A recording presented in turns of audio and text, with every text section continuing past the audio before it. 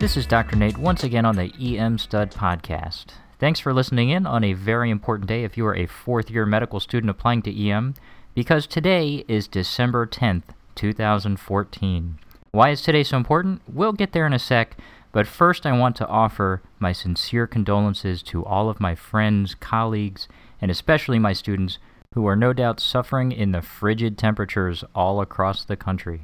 I get to say that because right now I am on an island far, far away from my hospital where it is sunny and over 70 degrees and I am surrounded by an aroma of tropical awesomeness. But despite the gorgeous weather, the clear blue ocean waves gently rolling onto the pristine white sand, the never-ending supply of cocktails, or the comfort in being nowhere near a prescription pad, I couldn't miss the opportunity to share some thoughts with all of you applicants out there in light of the fact that today is 100 days until match day. That's right, T-minus 100 days until Friday, March 20th, 2015, when you will be handed an envelope containing little more than your name and your future training program. So in this episode, I want to touch on a few things related to what you should be doing in preparation for match day. To start, here are some basics you need to be aware of. The National Resident Matching Program, or NRMP, available at www.nrmp.org, opens for rank order list submissions on January 15th, 2015. The rank order list, or ROL, is the official term used by the NRMP, but when you hear me say rank list, I'm using the terms interchangeably. I don't want anyone to be confused here. The deadline for submitting your finalized rank list is February 25th at 9 p.m. Eastern Standard Time.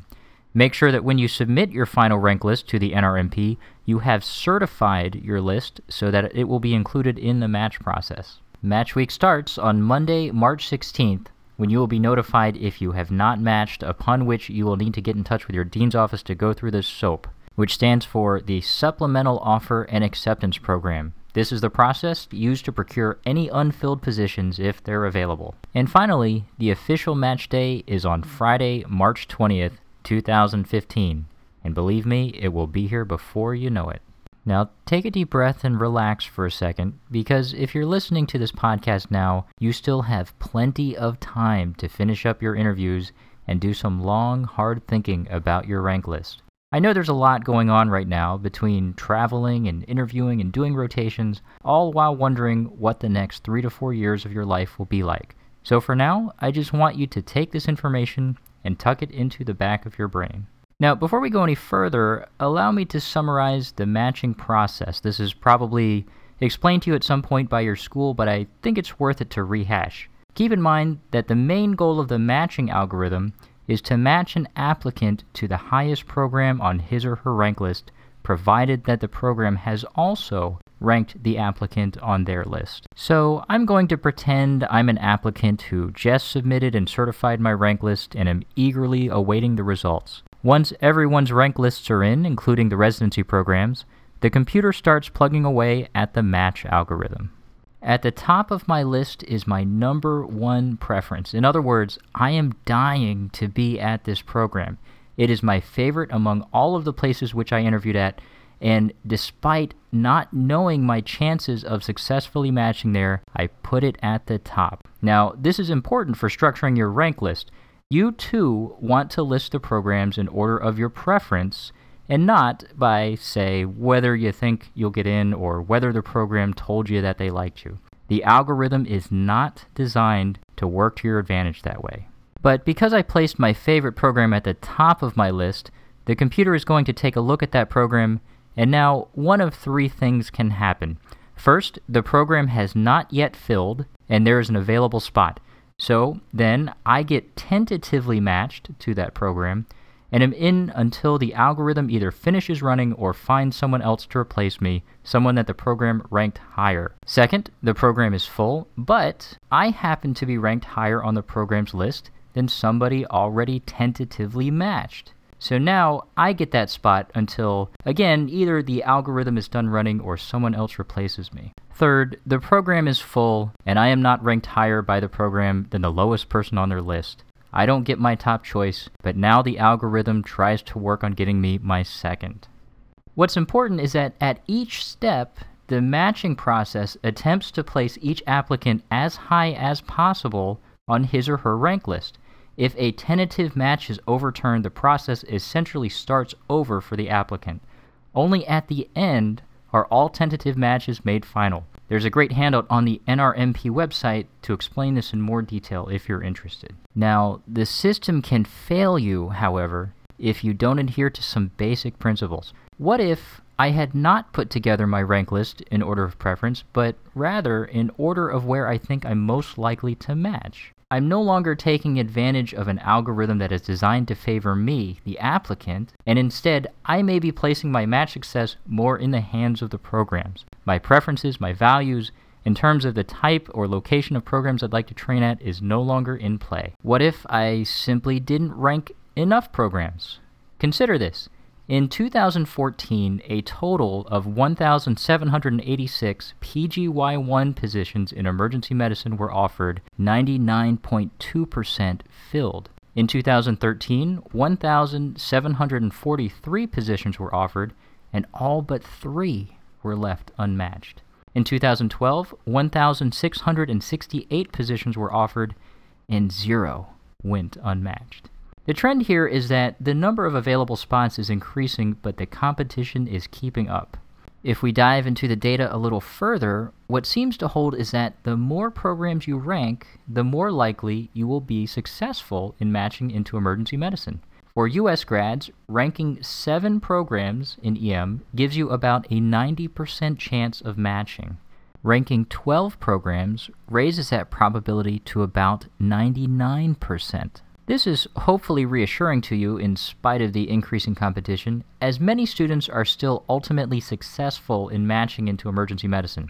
But be smart when putting together your rank list. Keep it in order of your preference and rank all of the programs that you could potentially see yourself at. Do not gamble on a single program just because they told you they like you. Programs aren't allowed to tell you where you are on their list, so don't trust any promises given to you. Now, I wish I could make it easier for you to know which program to rank number 1, number 2, number 3, and so on, but when it comes to creating a rank list, this is a very personal decision-making process. Some students rely on Excel sheets comparing programs side by side, others simply go with their gut and modify their rank list as they go through interviews. I'd recommend a combination of the two. When you have some time and somewhere quiet, sit down with your notes and think about what each program has to offer. Do you like the structure of the curriculum? Do you like the faculty and the residents? Did the program seem like a good fit for you? Can you see yourself working there for the next 3 to 4 years? Ultimately, I think you'll discover what you value most in a residency program and can then use that to develop your rank list.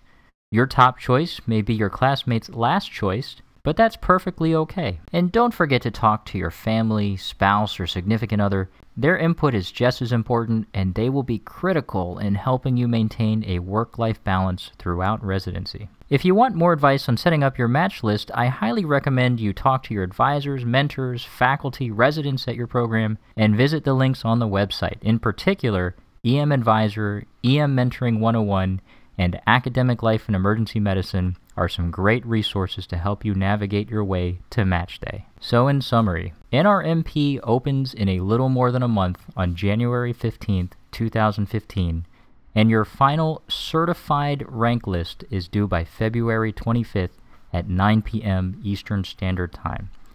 If you haven't already started thinking about your rank list, now's a good time to do so. Think about what you want in a program, talk to your family, spouse, significant other, and keep a running list in the order of your preference, not where you think you'll match. Don't let yourself be misguided by any promises or commitments from programs. In fact, any sort of coercion is prohibited, and nothing is ever final until match day. Remember that the match is binding, so don't rank any programs you would absolutely no way, not under any circumstance, wish to be at. But keep in mind that the probability of matching into EM goes up with the number of programs on your rank list. Check out EM Advisor, EM Mentoring 101, and Academic Life in Emergency Medicine, especially the Google Hangout videos, for more tips on preparing for the match. You can find the links on our website.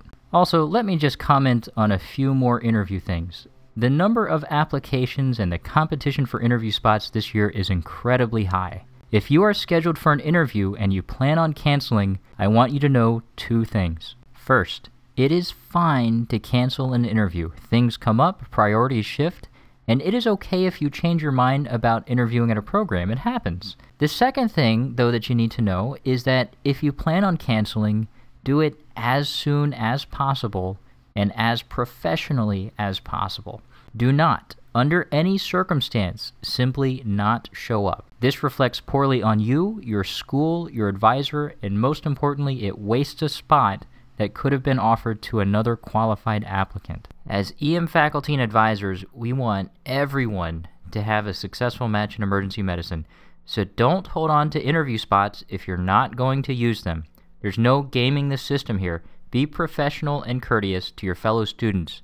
They'll be your future colleagues. For those of you still hoping to get a few more interviews, get in touch with a few programs that you are seriously considering. Send an email to the program saying that you're still interested and would love to be considered for an interview. Include something that ties you to the area or the program to let them know that you're being genuine. But keep it brief and keep it courteous. You will end up shooting yourself in the foot if you come across as rude, pushy, high maintenance, or desperate. And after you contact them, make sure you're checking your voicemail and emails frequently. You don't want to miss your chance at a last-minute interview spot. An interview in January counts just as much as one in November. And finally, send thank you cards after you interview. A personalized, handwritten note on quality stationery is always a nice gesture. Even if it doesn't improve your chances at matching, it's the professional thing to do. Okay, so that's all for now. I'm going to keep this episode short and sweet so I can get back to my fun in the sun, and you can get back to doing an awesome job on interviews. I know it's getting tiring, but keep up all the hard work you're doing to be an EM stud. It's worth it in the end, I promise.